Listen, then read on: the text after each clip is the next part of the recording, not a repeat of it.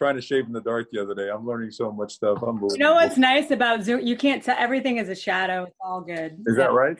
Yeah. Oh yeah, you look great. All right, let's do more Zooming from now on then. That's what I'm saying. 100%. This is just such a good podcast.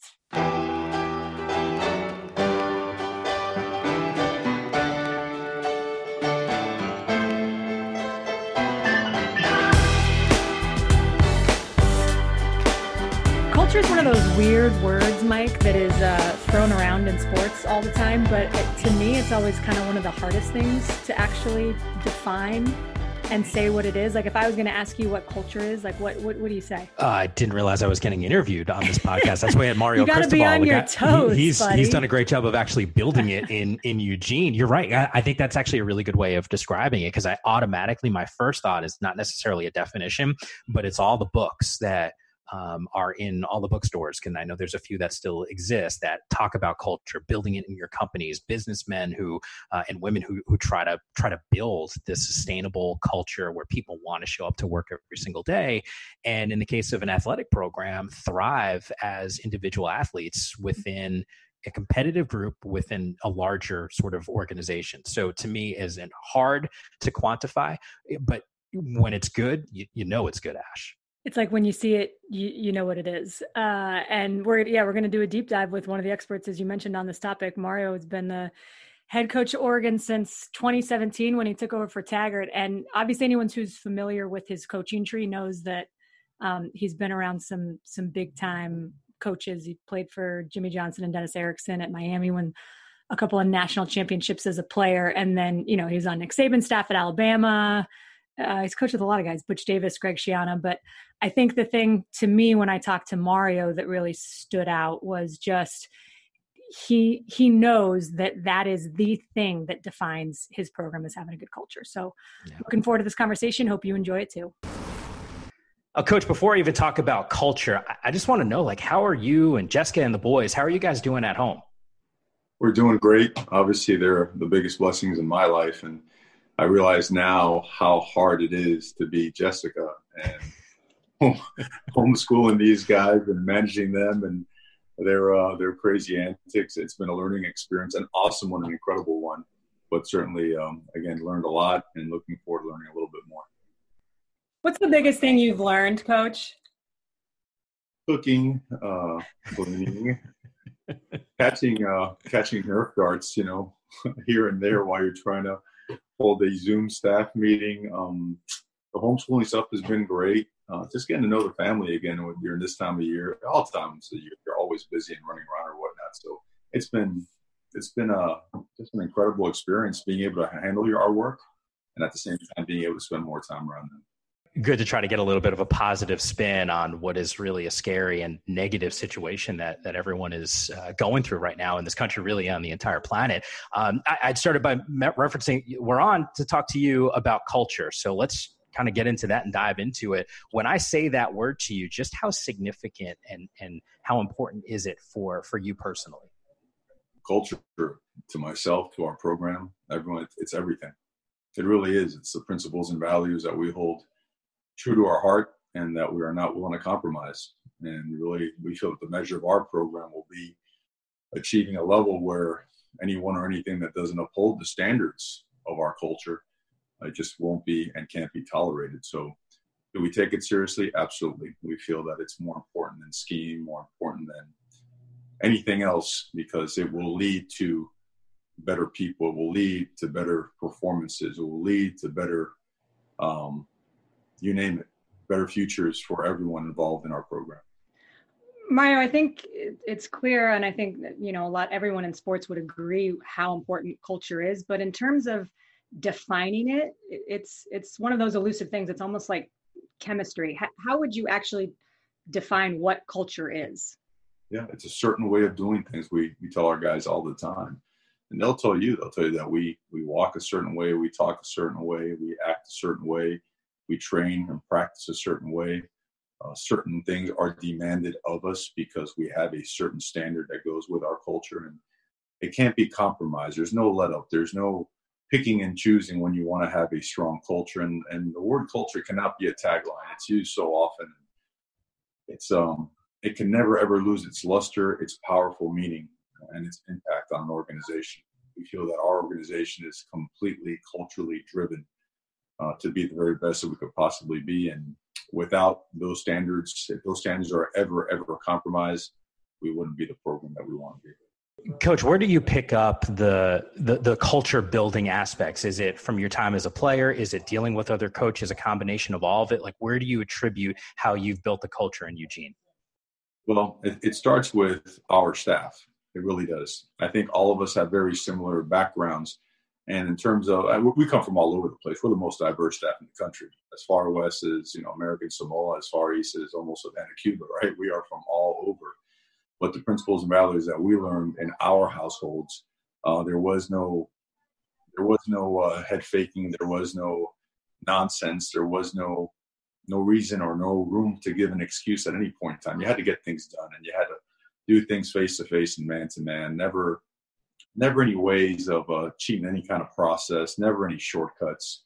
And that's something that we all just really believe in. We believe that these guys at some point in time are going to have to go out and be the heads of their households, the leaders of their organizations, their families, whatnot, our community, the world. And to do so and to be really good and effective, we cannot let them down now. They have to be held to a high standard, and they have to be completely ingrained in our culture to be able to establish that type of a DNA. So that's our sole focus, I'd say 90% of the time.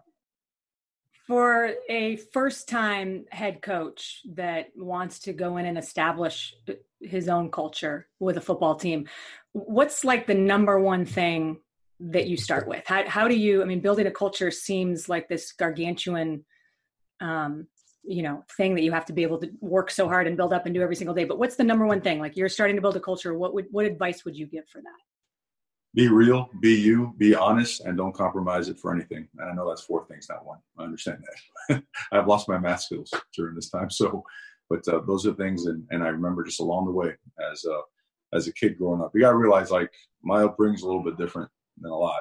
And parents had come over from a place where they had to learn the language and had to work 2 and 3 jobs and go to night school. And my brother and I had to do everything humanly possible just to make it work. Where just nothing and that even resembled an excuse was tolerated. So nothing that resembled being late was even in discussion. It was always at operating and performing and expectations that were at the top of the food chain. There was no other way to do things. And so that, I think, started the whole thing. And I got to play for a high school coach that was the best coach I've ever played for. Dennis Lavelle, with his offensive line coach, Fred Coyle, defensive coaches, John Linsky, off the charts. To this day, I still call them for big decisions. And then, of course, led on to college, being coached by Jimmy Johnson and Dennis Erickson, and went on and coaching with guys like Greg Schiano and Butch Davis, and, of course, Nick Saban. Just learned a lot of stuff along the way that I just was an avid note taker, and just felt that all those principles and values of those men and those organizations were very similar to what I grew up with, and that they were critical and essential in building a program and building up young men the right way. Coach, how do you balance, though, the role of competition while you're trying to create a culture? Because you just always think about culture, everyone's kind of kumbaya, everyone's getting along. But at the same time, look, you guys are competing at a high level. How do you balance those two things? Well, culture has to be, I'm sorry, you said, how do you balance those two? Yeah, just because they almost feel like they're two opposing forces. I got you. Well, competition has to be a major part of your culture. And competition in our eyes and in the eyes of our players is never to be viewed as a threat. Never. It has nothing to do with that. Competition is built in to make everyone better and prepare everyone for the true demands that come with the rigors of the sport and, of course, life. You are never, not in anything that's worth achieving, you are never going to be in an environment that is going to hand you over the grand prize, that's going to crown you the king of the mountain just because you are who you are, because you exist. You're going to have to overcome adversity. You're going to have to battle talented people that are driven and motivated to beat you. And the only way to do that is to actually practice it, because to talk about it and to put on a presentation in a meeting, a PowerPoint, a video, that's fine. Those are teaching methods. But until you experience it, okay, at the highest level against the very best competition out there, you will not be prepared to take on that challenge. So we introduce them the kind of way where they understand that this has to be a huge part of our process to take those next steps. Coach, you've been around and have coached a lot of incredible players who I know you have really amazing relationships with. Is there one that you'd be willing to single out who kind of embodies what you think of when you think about culture? Is there one guy that sort of represents that? Gosh, there's too many. They're really, I've been blessed beyond what anyone could ever imagine. I mean, some of the guys that I've had a chance to coach from my days as a graduate assistant at Miami all the way till now, it's been incredible. I mean, so I would, because of, again, recent success, I would just like to lean on the 2019 seniors at the University of Oregon who, they were able to digest and overcome the adversity that came with a 4-8 season to 4 years later become Pac-12 and Rose Bowl champions. And that speaks volumes of their DNA and their willingness to buy into a culture that was about as subtle as, as it's not.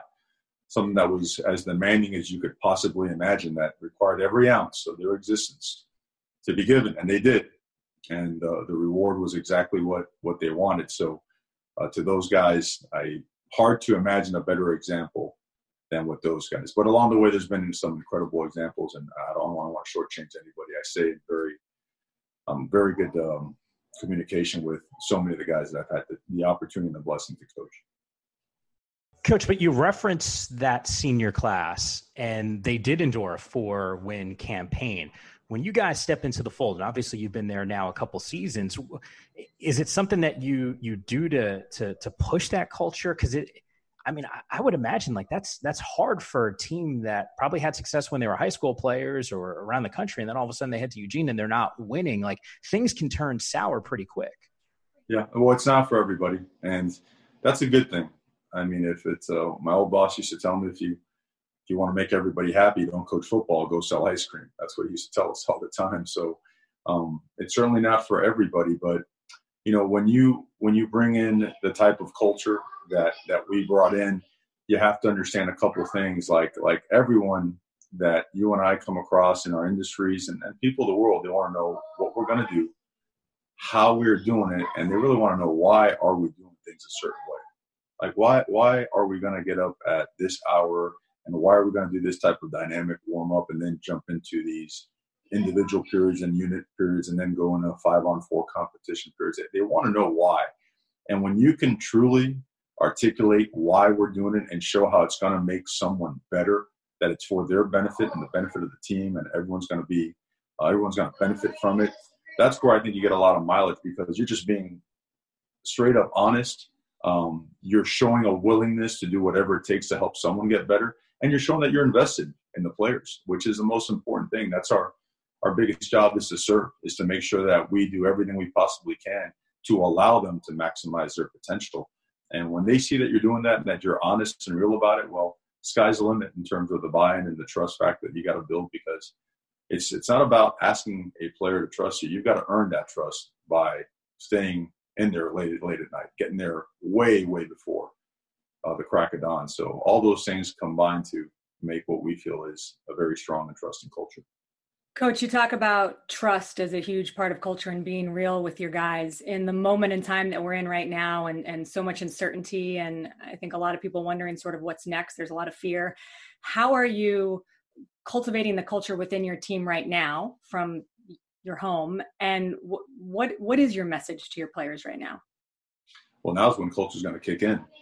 To me, it's more now, more than anything, and more than any other time, is all the things that have the foundation that's been laid over the past 2 years has got to show up now, because there is no face-to-face interaction, right? There are no practices. There are no study hall checks.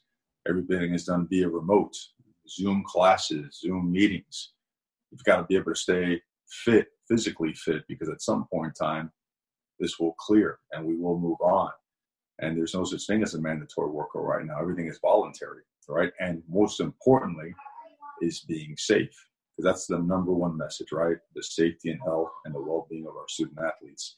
So while we're emphasizing that, is also making sure that, these challenging times, they cannot be used as an excuse not to get online to make sure you're there for your 7 a.m. class, right? That your homework assignment, project, or upcoming test, that you are fully prepared to handle whatever you have to handle, regardless of what is transpiring, because we still have to control what we can control, and it still takes what it takes, right? That assignment's still going to be due. You're still going to have to take that test, and at some point in time, that ball's going to be placed in the tee, and it's going to be kicked off. We're going to have to play. So because of all those things, everything that we've done up until this point have got to show true in the way that they handle themselves, because they're going to be doing a lot of this stuff on their own. And this is when we expect the standards of the culture to kick in. Mario, I know we want to ask you about how your perspective has changed, but I heard the boys in the background, and you started by telling me about what it's like at home now, and the darts that are hitting you in the middle of a Zoom call with as you're doing a meeting here. I'm just curious, like, is the culture different that you establish with your team compared to like what you're doing at home? I know that might sound kind of weird because it's a competitive deal, but at the same time, like, I would imagine there's some similarities in some of the things that you're trying to instill into your boys. Oh, undoubtedly. I mean, the parallels are they're perfect parallels. There's not a single thing we do in our program that we would not do or apply to our very own family members. That's why it's such a simple philosophy, coaching at the college level. This is a day and age where the world moves really fast. And like a college coach, and in my opinion, you're a teacher, you're an educator. And we all know the most important role right now in the world, right, are doctors, our nurses, practitioners, our teachers. And everyone's realizing how important that is. Well, that's all we are. We just have a different name. We go by coach. And this is the educational part, the teaching moments that come with all of this that's transpiring at this moment are incredible, but the standards must remain the same. And I can tell you this, it's every time there's a decision, especially a tough one, to be made, we always ask ourselves as a coaching staff, what would you do if this was your very own son? Because, look, we're not always going to be perfect, but your intentions have to be perfect. They always have to have the well-being and the benefit of the student athlete at the forefront of every single decision, right? Of every single thought and action. It has to be at the forefront. And if you operate with that philosophy in mind, that mantra, it's going to be hard to be wrong. It might not always be pleasant, and it shouldn't be. I mean, there are some difficult times and challenges that come with this, and that's the way it should be. We are not here to always do and say the things that make everyone feel good. We have to do the things and say the things that make sure someone knows exactly how things are and help them overcome something or be better at something. And that requires your absolute just fatherhood, guts, instincts, and, of course, your course of action. That's a mic drop right there, Mario. We do have to ask you one final question, and Mike alluded to it. How has the last 3 weeks or month changed your perspective, or has it? I just I kind of live in perspective all the time, even though things are put in perspective late at night before you go to bed or in the morning when you wake up, with this usually your two quietest moments, right? The rest of the day, your hair's lit on fire, you're going 100 miles per hour. So it's just that, I mean, you want to talk about the opportunities that we have where we are sitting as college football coaches and as student athletes. The incredible privileges that come with this for everything to be put on hold, frozen for a bit.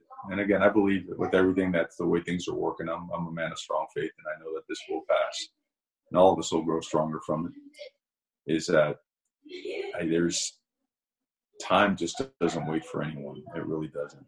And as time ticks and you realize, wow, we should be doing this at this moment, or we would have been doing this at that moment, really makes you take into account that much more and more the incredible privilege that we have and the love for the privilege that we have, which is our family. And when I say family, yeah, of course, your wife and kids at home, but your extended family. These guys are your family. Family has to be real, and it'll show out during these moments, and we're making sure that it does. Coach, really appreciate the thoughtful response to to that question. Obviously, what you've built in Eugene in a short period of time, the proof is in the pudding with the wins that have continued to rack up, a Pac-12 championship, and of course, a Rose Bowl win. So continued success, stay healthy. I've been told, and I don't know how much math you're doing at home or if Jessica's taking that mantle over with the kids, but you don't carry the one anymore. That is still mind-blowing to me, and the math deal. So anyway. Man, the whole fraction thing, the numerator's on top, the denominator's on the bottom. I forgot about all that stuff. The only percentage you're worried about is quarterback completion percentage, I would imagine. Completion percentage, third down. Red zone touchdown percentages, and the middle eight. Don't forget about the middle eight. I love that. And I think when Coach Aliotti listens to this podcast, he's going to be yelling at me because he's been hammering home for years that third down stops to that percentage. He likes those numbers as well. I could just go tell him he's about 25 steps away. I could go tell him. He tells me he does all the walks. Yeah, you guys are right there, huh? He's got those 6 a.m. walks he tells me about. Well, tell him next time, tell him that the next time he invites me over for barbecue will be the first time he invites me over for barbecue. Done and done. I'm going to let him know. I'm going to pick up the phone now and make sure that he knows all about that. Coach, seriously, thank you so much for the time. Guys, God bless. Stay safe, okay? Obviously, some great insight there, Yammer, with Mario Cristobal. I loved a lot of what he said. I think the other thing worth pointing out is that he obviously has got his program and that culture dialed in.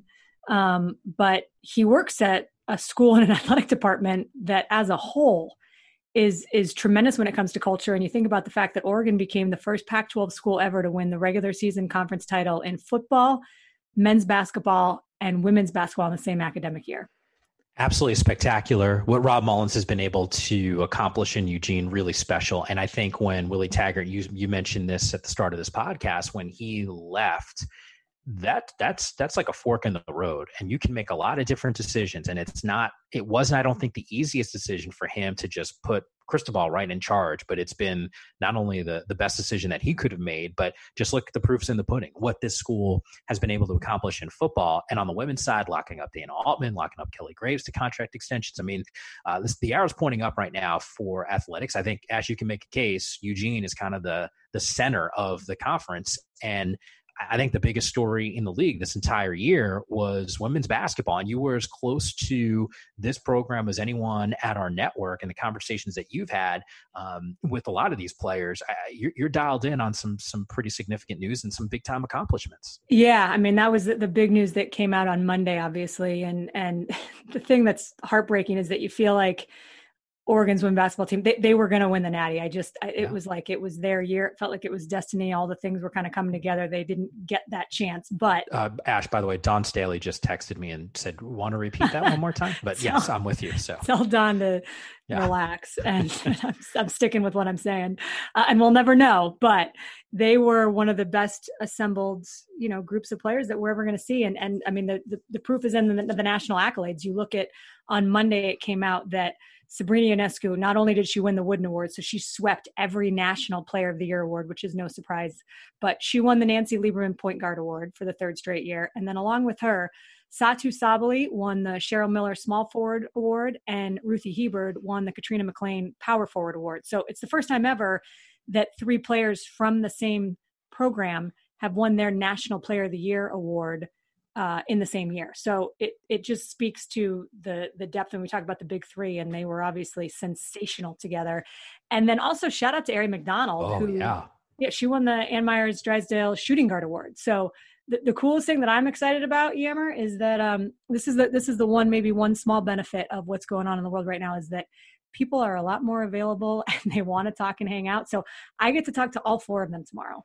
So that's going to be coming on a podcast and a playlist this week. But we've got Satu, Ruthie, and Sabrina. I'm chatting with the three of them on a Zoom call, and then I'm also catching up with Ari McDonald later in the day. So that's anyone awesome. has any questions, send them my way. I'd be happy to ask them. But yeah, I'm excited to catch up with them, and congratulations to all of them, because it's a big freaking deal. You should be. And by the way, can you do me a favor? I actually have a question for you to ask Ari McDonald, because when she was named Defensive Player of the Year, was able to do an interview with her on Pac-12 Network. And before, I don't actually remember if it was on air or before we started, but I compared her game to Ron Artest. And I had said to her, you're the only player that I can think of that can get 20 and stop your best opponent from getting 20. And I said, the only other player I can think of who did that was Ron Artest.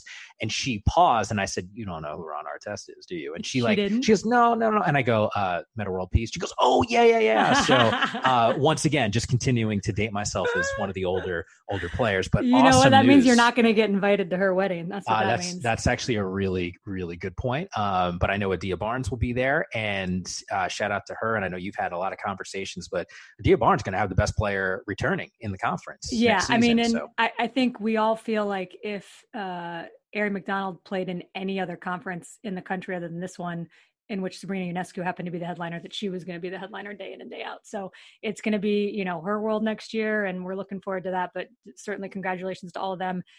Huge news that Aari is coming back. I know she was thinking about testing the draft waters, and I'm selfishly happy that we get her for another season in the Pac-12. There's no doubt about it. Yeah, absolutely. Super excited for that. So it sounds like we got some good podcasts coming up this week. And are you and Yogs handling business next couple Yogs days? And I are tomorrow, and we got, who we got? No, I don't. Rolo. Oh, yeah. Oh, here we go. By the way, kudos to Coach Rolovich, and I know you've gotten to get to know him a little bit, as of I.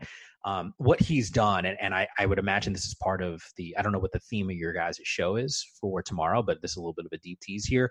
Kudos for him for establishing himself in that Pullman community, what he's done for some of the small businesses up there, for some of the other athletic programs. That guy completely gets it, and totally tip my cap to him.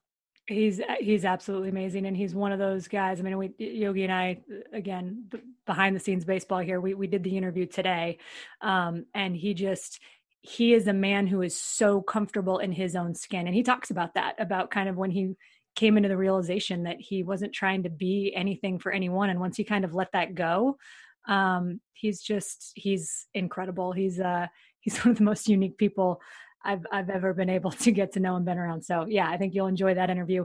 Make sure, people, because this is a brand new podcast, and the only way that we get to keep going is if you rate, review, and subscribe. It matters. It is important. And so I beg you and plead you, if you're enjoying it and you want more of this to continue, please do that and share it with a friend.